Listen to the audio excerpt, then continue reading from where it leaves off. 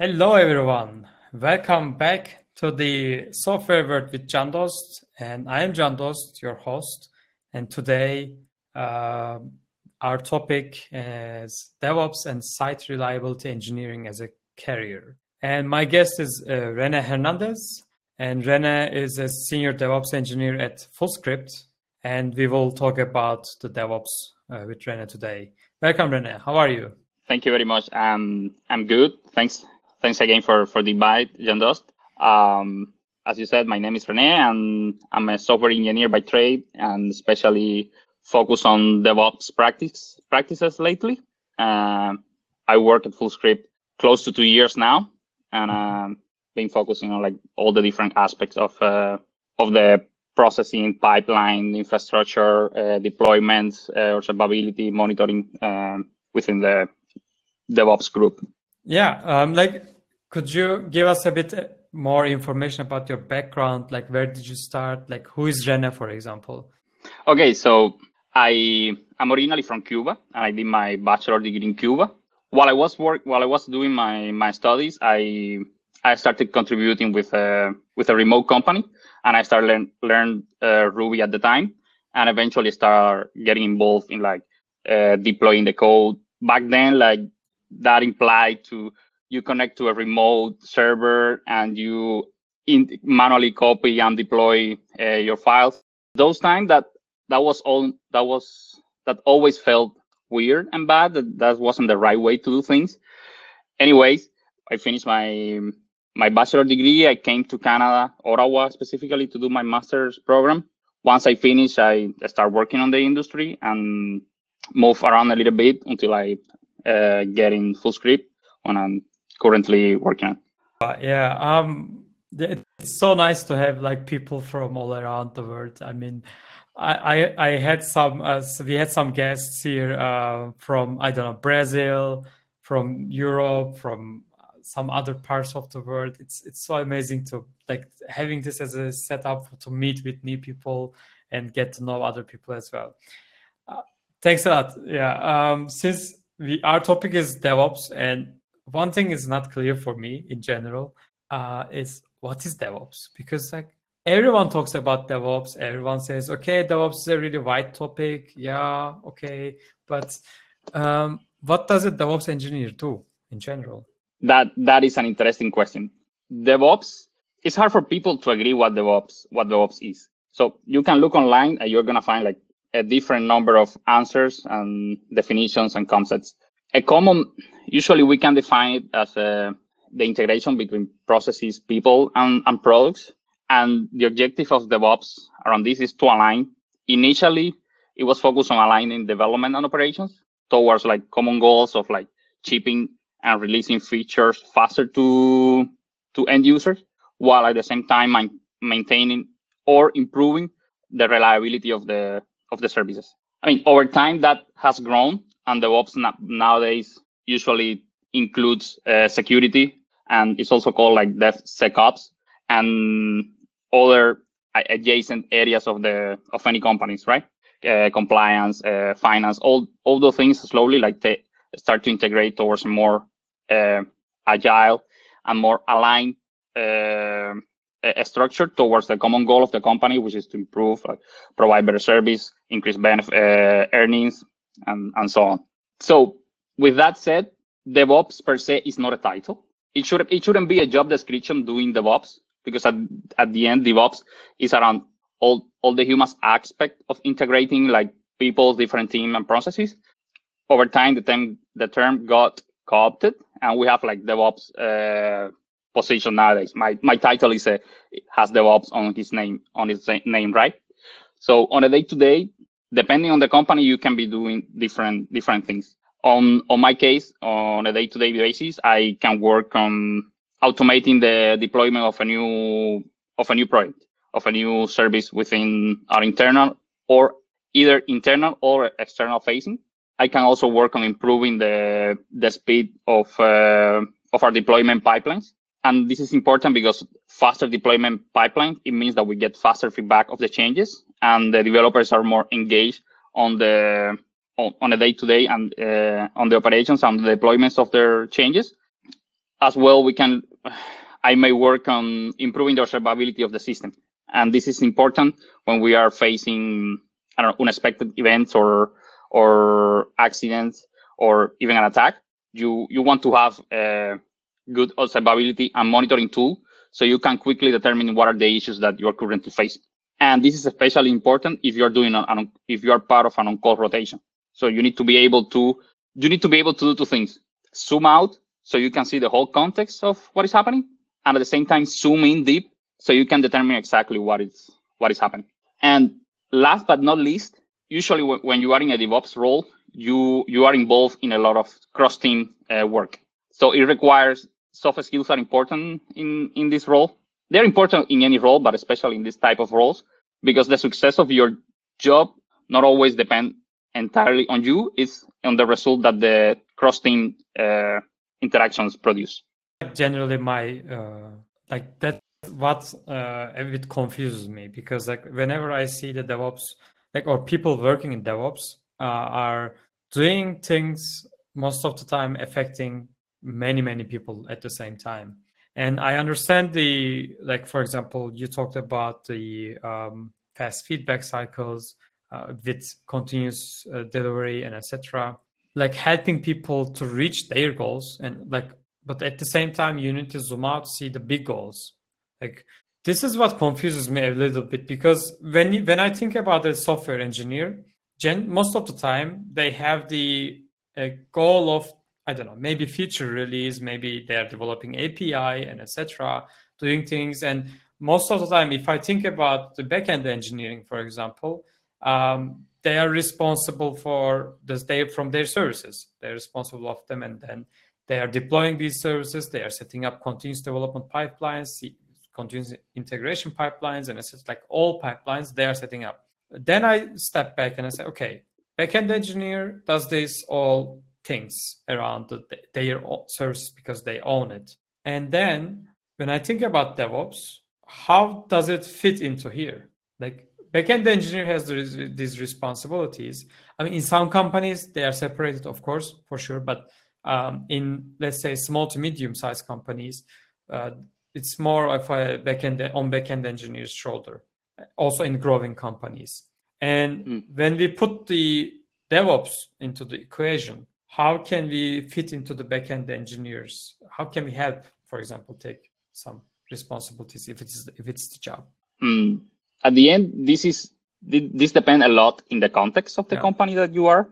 But I would say that when you start introducing DevOps or SRE roles, they will start focusing on all the automation around your infrastructure, your pipelines, the monitoring, making easier to get feedback on changes, and that feedback reaches the correct person on time. Also, especially nowadays with cloud, a lot of these responsibilities are transferred to managed service that we run on clouds. So DevOps and SRE people start to think on a higher level, like how we integrate those services and how we make easier for those services to be consumed by our developers, either front end or back end. And the front end and back end lines are becoming fuzzy over time due to like new developments in JavaScript and the likes. So that's one point. The other point is like you can start integrating, instead of having a separated DevOps or SRE team, you can build them within your existing backend or front end teams. So you may start by having a dedicated person whose focus is going to be on like the automation for this project. They do like maybe some feature work, but by their focus over time tend to move towards like making easier to work instead of doing like business focused work.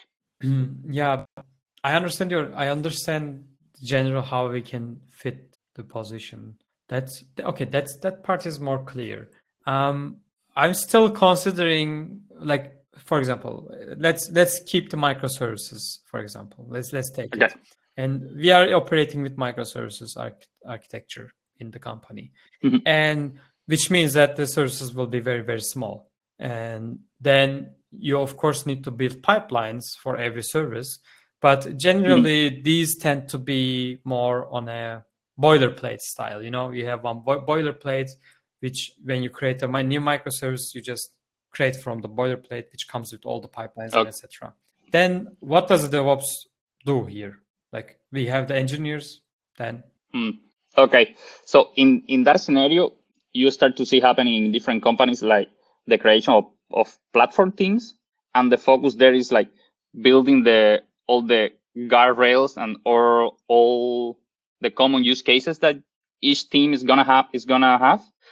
So each individual team doesn't have to spend the time building the blocks. So that platform team will provide reusable blocks so that the teams can assemble and then they can get up and running in a matter of minutes instead of days by having to build from scratch all these blocks. And by blocks, I mean like the CI and CD pipelines, the monitoring for your deployments, the automation to deploy the infrastructure either on cloud or on a data center, and all the tracking of the source code. That's a given nowadays, but that could also fall on the responsibility of the DevOps team, and all the automation that you may have around all these areas, like chat ops to make easy to interconnect and get feedback directly on a Slack, on-call paging for product focused team. That's something that we have in our company. For example, the developers have daily on-call rotation during business hours, so they get paid when there is any alert from the product, as well as we also get alert on that. Talked about on-call in a couple of weeks before with another great person called his name was Serhat, and then we talked about on-call, but on-call also it's a bit I found it tricky to handle, especially so when you have a DevOps, one team working on DevOps, and when you have the engineers, because you need to spread the responsibility for both sides, and that is not very clear to me still, even though after we talk with Serhat, that how can we have the on-call rotation? I mean, for example, I as a backend engineer, I built the service, and it makes sense for me to take care of if it goes down, because I know how it operates, I know how everything is set up, and etc.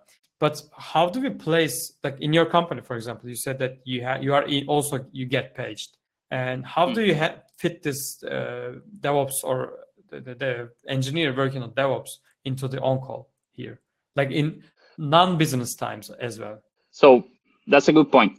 When we are doing on-call, like if I'm in on-call, part of the focus is to be capable of redirect like the alerts that you get to the best person to solve it. It doesn't mean that you always have to be the one that resolve the alert.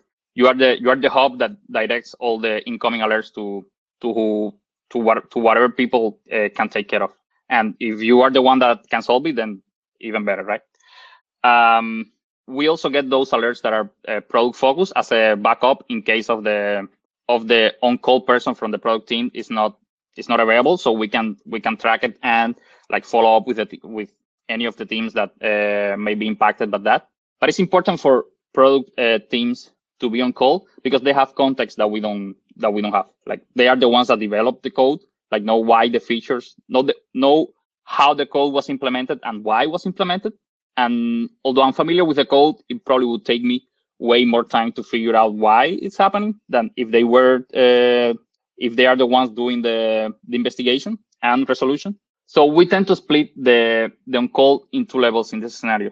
When it's product focus alert, the on-call person for the product team address it during business hours, and we focus on the unknown, all the other alerts that are non-product focused, like infrastructure changes, networking, downstream dependent services that are down, pipeline change that causes issues. That's our focus with the help of product developers members to resolve any issue on the pipeline. After business hours, the responsibilities shift. The main focus after business hours is on P1 alerts, which usually means that there is an extreme issue, like the site is down, your infrastructure has down, you lost networking, And usually that doesn't involve developers. And worst case scenario, and we're seeing some impact on the product due to something that we are able to identify that was released during the day. We still have the ability to roll back changes automatically. Manually, we can do it. And in the majority of the cases, that resolution can wait until the next day once the developers are back online, and we can figure it out without the stress of the nighttime, what happened and why, and provide like a proper fix. Okay. Now, yeah, in title we said site reliability engineering. Now I'm in my head, it also like comes to point that, okay, where do we fit this SRE here? Like, what does okay, let's start from top. What does site reliability engineer do in general? That's an interesting, right? interesting topic. Right. The history of SRE, site reliability engineer, is that it was developed in parallel by Google, while many companies in open communications and open platforms were building what is DevOps today. Mm-hmm. SRE came from within Google. It developed in Google. Like Google is a massive company, so the practice, they got a lot of iterations on the practices of what SRE means. Yeah. And usually you will see online that people will say that SRE is an implementation of DevOps. So it's a particular way of doing DevOps in the context of Google and some other companies. One thing that is interesting is once the SRE started to be exported out, let's call it exported outside of Google, like companies are starting to implement SRE.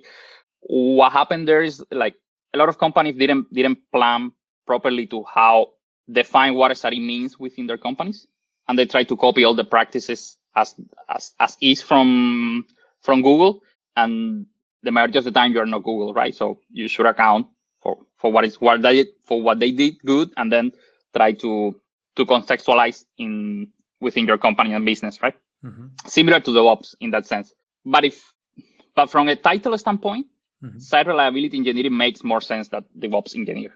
You're right. It's more of a job function than DevOps engineer.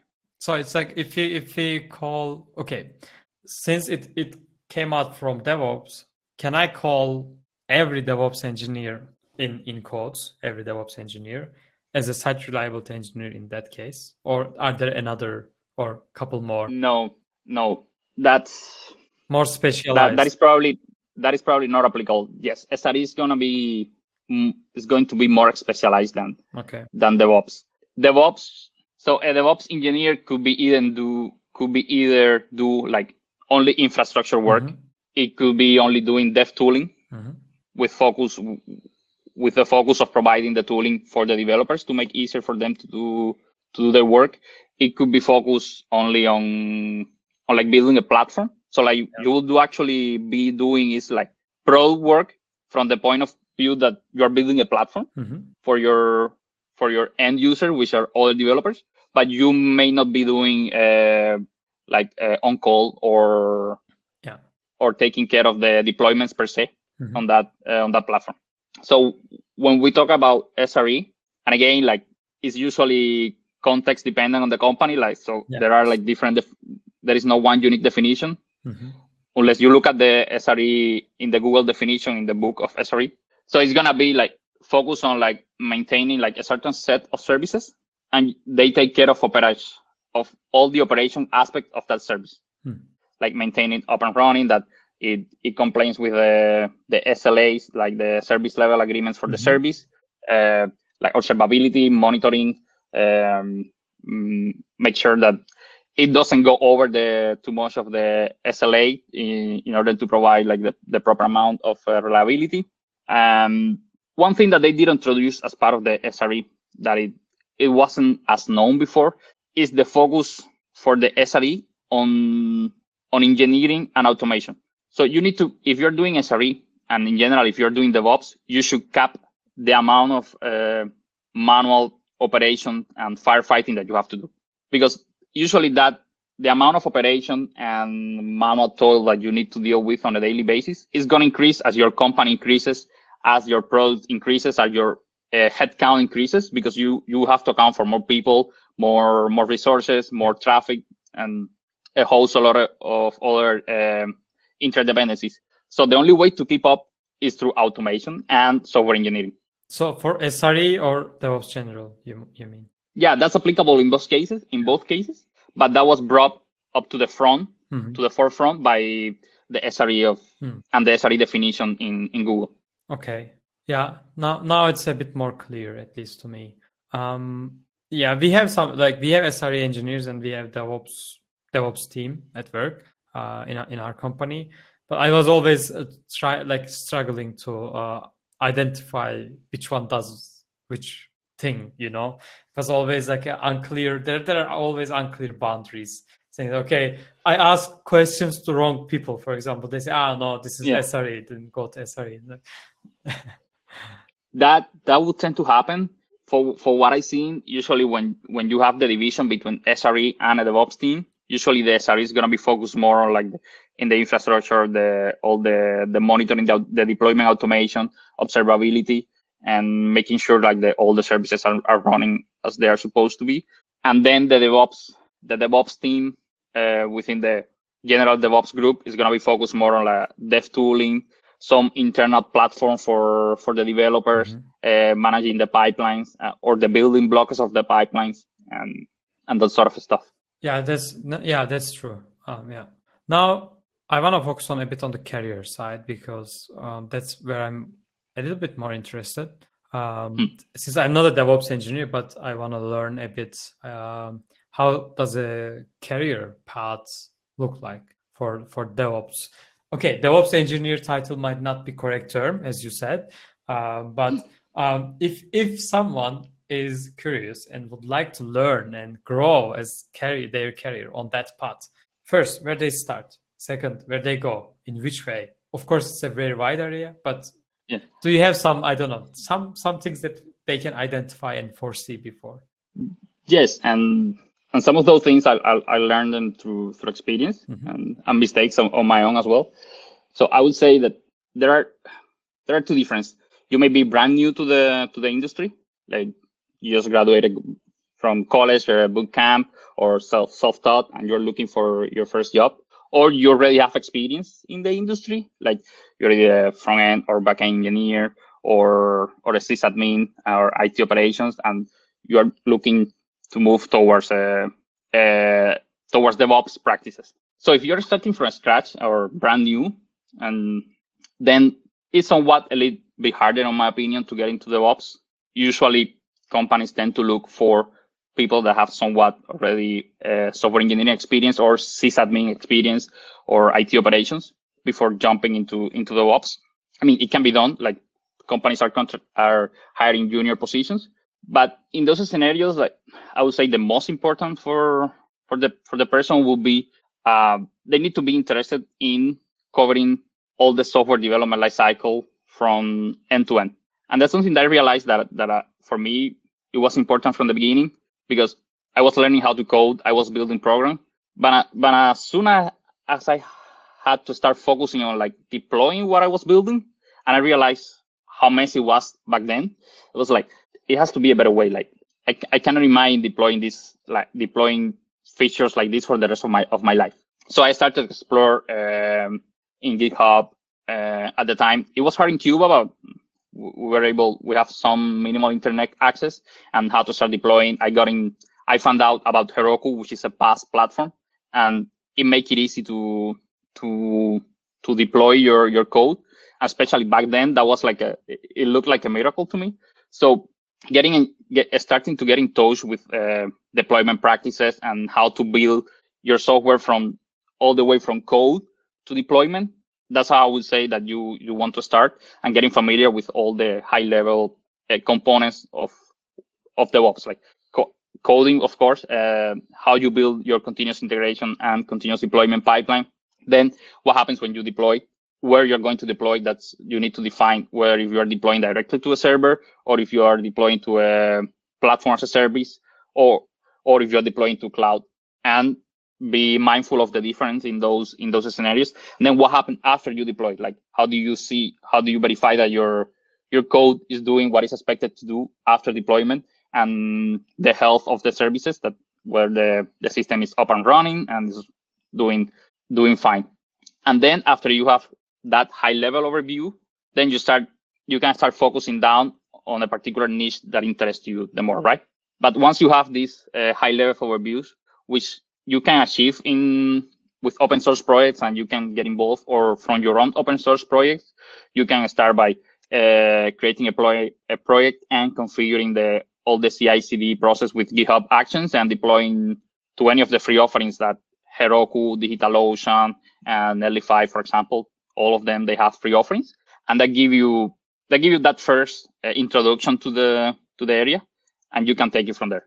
Like, and depending on the particular company that you get into, that may be a completely different scenario, of course.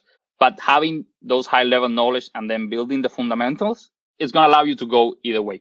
Now, for the other side of the question, like if you already have experience either as a software engineering or as a sysadmin and IT operations, then I would say one of the important things is start to be open to a different point of view. So if you are from software engineering and you are used to like everything have to be written in code and we don't do anything manual, then you need to start understanding why some things are being done manually nowadays, because there may be like historic reasons of why that is happening.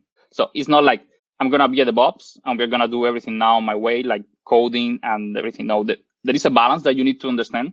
If you're coming from an ops, traditional sysadmin and operations team, then you need to start like focusing on learning code and learning better how to code. Probably that's an important one, and getting exposed to all these different practices of infrastructure as code and automation, deployment pipelines, instead of like one-off script, like how to build reusable components that can be building blocks for other future projects.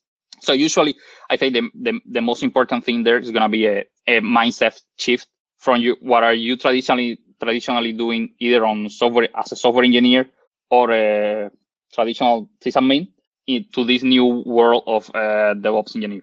Yeah, that's a great answer.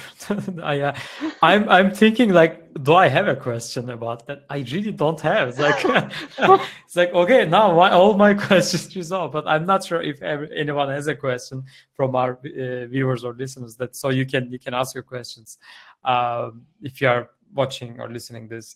But yeah, it's like I'm a software engineer, and my point of DevOps was a little bit changed when, as you said, when I look a bit in a different perspective of having, okay, now this is another area. I mean, I was trying to deploy some services via Travis CI, and trying to like write some YAML file which make the Travis do its job. Basically, I was like really annoyed not being able to like make it faster and etc. Like, okay, now I have the Docker as well. Okay, but what am I gonna do with these? And everything comes together, and it's like, okay, now it takes, I don't know, 20 minutes, let's say. Now it's too long. Now how can I make it shorter? Because I don't want to wait 20 minutes every time I make a change to see it is live. Then when I started looking at with these kind of perspective, then I realized it's like, okay, now this might be part of DevOps practices, because that's, I mean, basically trying to make delivery faster, deployments in a more efficient way, and etc. And I'm not a DevOps engineer, but that's like if I want to have a switch to a DevOps engineer, I have kind of an answer already. Good. Yeah. Now I have some thoughts now. So all the things we are talking about, then what are the benefits am I gonna get from DevOps? Like, let's say I became a DevOps engineer, and I say, okay. I don't know, I chose one of the paths that you now recommended. Now, what benefits as a person, as a carrier, am I gonna get in general? Okay, let's start from probably the most important one for a lot of people. Like, DevOps is nowadays one of the best paid jobs in the industry. It's one of the more in demand. So you get money. So right? if money is important to you, and it's important for everyone up to a certain point, then you are not gonna do wrong going with DevOps. Beyond just that, being being on DevOps is going to expose you to a lot of different areas, and not only within DevOps, but with other teams. And not only the development or product teams, you're also going to be in touch with security folks as you start to integrate security within the overarching DevOps strategy, and also interacting with customer support and compliance and finance, and like eventually it's possible to reach out to the whole company. So that's something you get exposed, and you're gonna learn a lot of different things. And then you need to decide if you want to go deeper into a particular area, or if you want to continue to growing your knowledge horizontally between different areas. Besides that, at least for me, and this one is more particular for me, like being in DevOps has given me the ability that no matter in which project I'm on or which context, I know that I can take it from the beginning to the end by myself if I have to. Like I know how I know how to code. I was software engineering before like getting into DevOps. I know how to build deployment pipelines, and if I don't know for this particular one, I know that I'm capable of figuring it out and learning how to do it, deploying and management post-deployment related tasks. So can we call you a self-reliable engineer now? Well, maybe. Also, and this one again may be more particular to my current team than, and it may not be applicable in other companies. We do have a lot of freedom on how we organize the work we do. Of course, we have sometimes works that are related to product engineering or to marketing or other companies that takes, or other parts of the company that takes priority. But in general, we have a lot of freedom organizing, like we're going to focus on this, and we have discussion, and this, we're going to decide for this. And if we get to find something that you want to improve, that is going to have like wide risk benefits, and you can allocate the time for it and do it. And that's something that I enjoy a lot. And it was in my previous experience working as a software engineer that the scope and the reach of the things that I could do were way smaller than what I can do now. So I would say those are my four main benefits. Yeah, I think the most people are, at least I might be starting with the, so you might convince me starting from the money. But I wanted to be clear on that, because a lot of you can see a lot around in tech that people are going to be saying that you need to have passion, that passion is the more important thing. And I do agree that passion is a good thing to have for tech, because you are always going to be learning new things. And I do a lot of open source projects, and I blog and I tweet about the DevOps. So I'm passionate about, but I also recognize that money is a big influence for people to make decisions, and DevOps is usually well paid, so it's a win-win in my case. Yeah, I understand the passion. So like I have passions on software, as I am also like what I'm trying to do here as well. This is one of the passions that's related to that one. On the side, I don't like saying people, money is not a problem, because no, it's not the case. And when people only say that, do you have the passion, then it's perfect. You don't need the money. You don't need to think the money. No. And also surveys are also showing that from Stack Overflow. It's like the most important point is money, because that's what we are doing. We are trying to live here. Yeah. Okay. Now I want to quickly talk about, because that's what I'm curious also on the side. DevOps, like in on-call thing again, in the on-call talk, we talked about that DevOps changed the on-call culture in general. DevOps reshaped it. And then, as Serhat said before, that it was like one team's job, and it's, as far as I remember, it was like more on the strict points. So it was not very agile, let's say. And then DevOps changed this culture. Now it's more in everyone's responsibility, not only one person's or one team's only. But as you also said, that it's from DevOps and also some engineers who worked on services and etc. They all take care. Now I'm curious, what has DevOps changed? I mean, we as we talked with Serhat before, on-call changed. Yes, okay. As in also DevOps, as you said previously, that it's a agile practice kind of, or born from agile. I don't know. But what else did it change in both culture and also in the business? So in terms of culture, I would say that the biggest impact that DevOps has had across the industry in general is helping teams get together and align into how to better serve your customers or your users. At the end, like companies, the main strategy is to serve well customers, to increase retention and increase revenue, right? Before DevOps,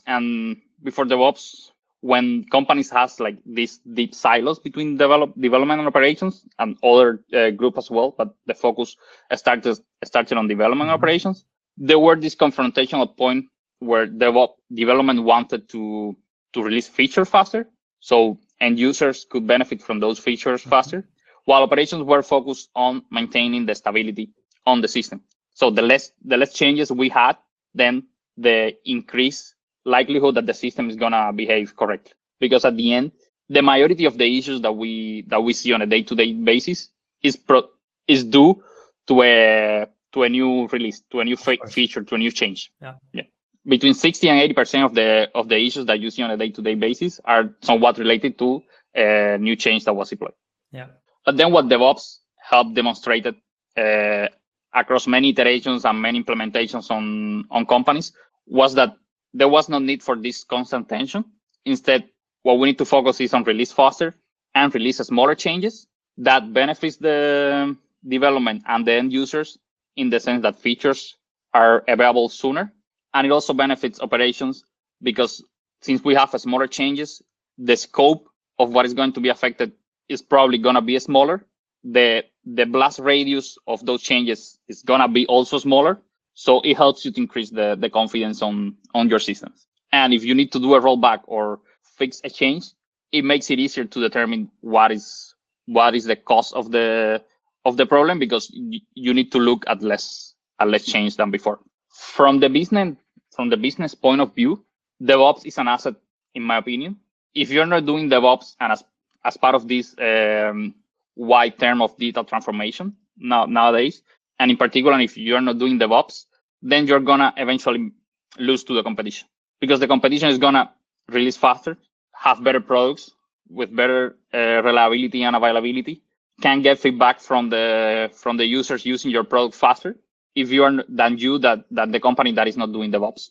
And not only DevOps, not only development operations, also including security, compliance, and all these adjacent areas that benefit from a tight integration between teams working towards this common goal, having happy customers. If I understand correctly, so the benefit of DevOps in terms of business is like you have the faster development speed, like feature development speed, because of many different things.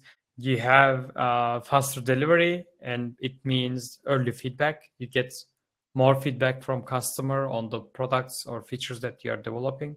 And you said security is another benefit. You have to take care of the security of your system. It's, unavoidable in these cases.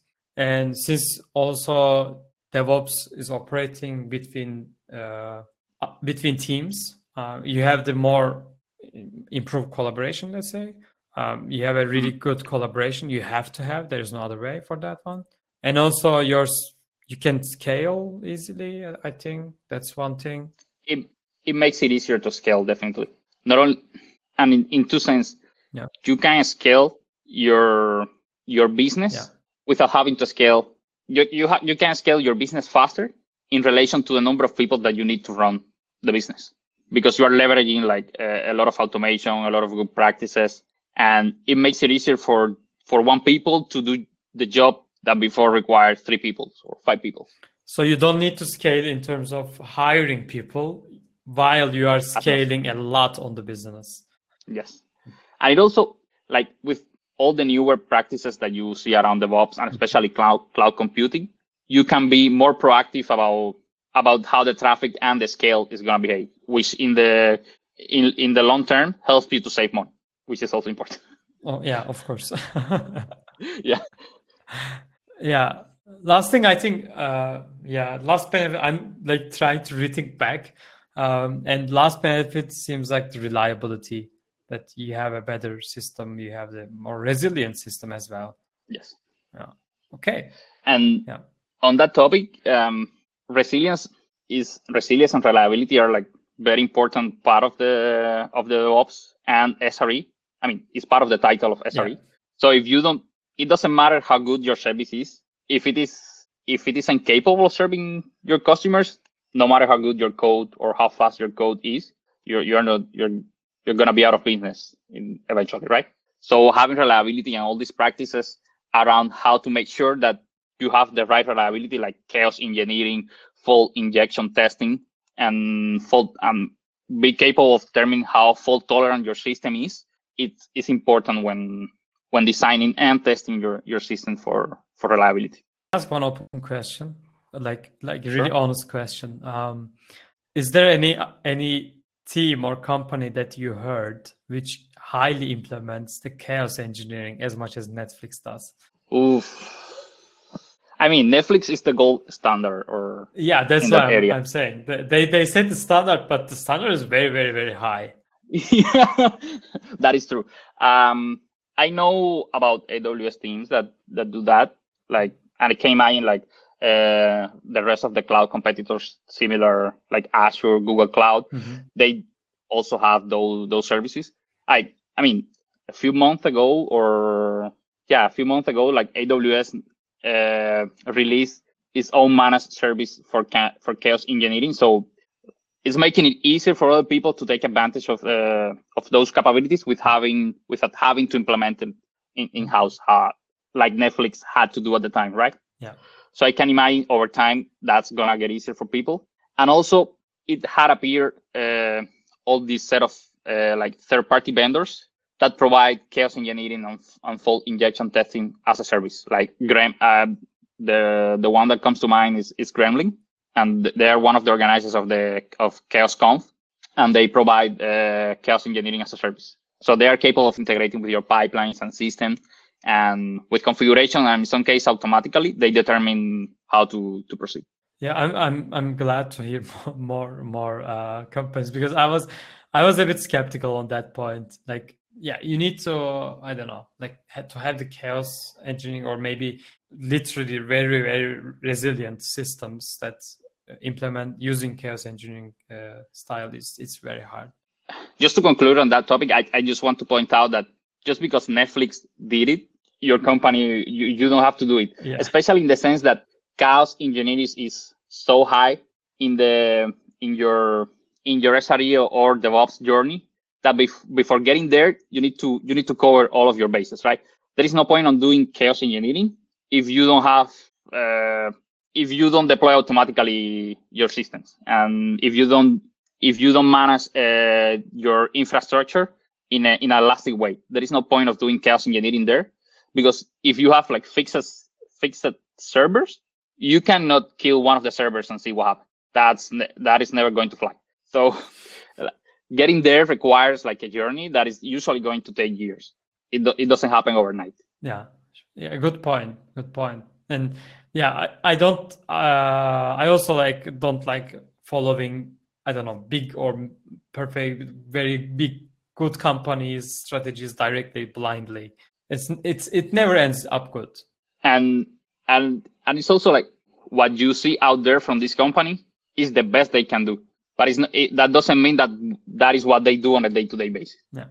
Internally, they may have like their own set of problems that they have to deal with, and that doesn't usually see the light, right? Yeah. Always the media side, in everyone displays the best. So yes. Yeah. Okay, we are closely coming to an end, and I would like to ask my last two questions, which is the first one is, what would be your top 3 recommendations for the people who would like to, like, you gave some recommendations, but top 3, like top three recommendations for people who wants to start or maybe advance their career. Let's say grow their career in DevOps. In DevOps, okay. So I would say first one, and probably the most important one, is get familiar with the fundamentals of DevOps. Like what is DevOps? How does it impact the business? Um, like the main concepts. What is how do you unify the teams? And then the main components, right? What is continuous integration and continuous deployment, observability and monitoring, infrastructure of code, cloud computing. Like at least the general overview. Learn those things well. That's probably then.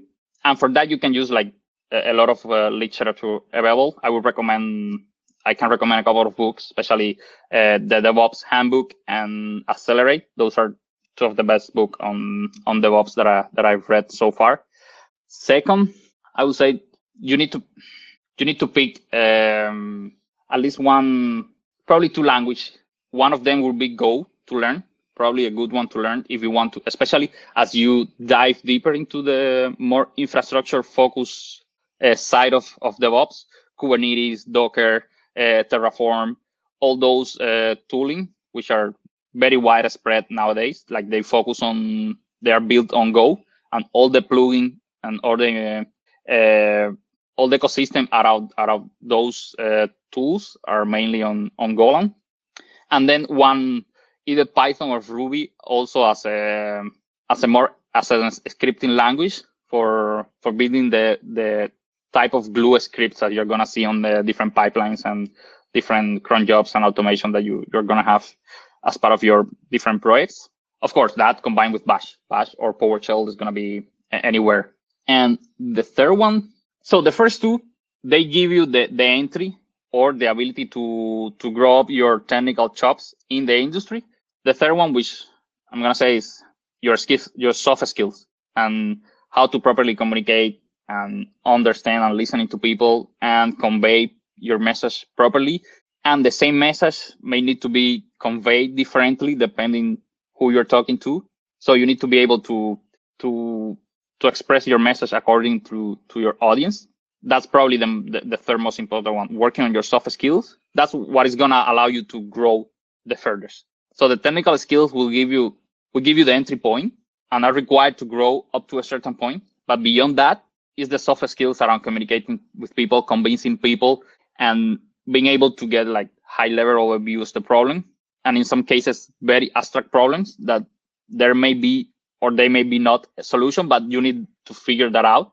And for that, you need to leverage your prior technical experience and work experience, and combine that with your curiosity and being able to search online for ideas and reach out to people. And as part of that, your networking, which comes back to the importance of your soft skills.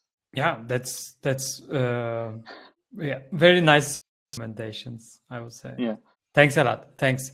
So I want to go to the last round, and my last question is I adopted this from a Ladybug podcast, and I started asking people about their shout-outs. It can be anything. So anything that you want to appreciate in front of others. It can be a book, or I don't know, some person or some item, some stuff that you own and you really like. I don't know, your shoe. It can be also.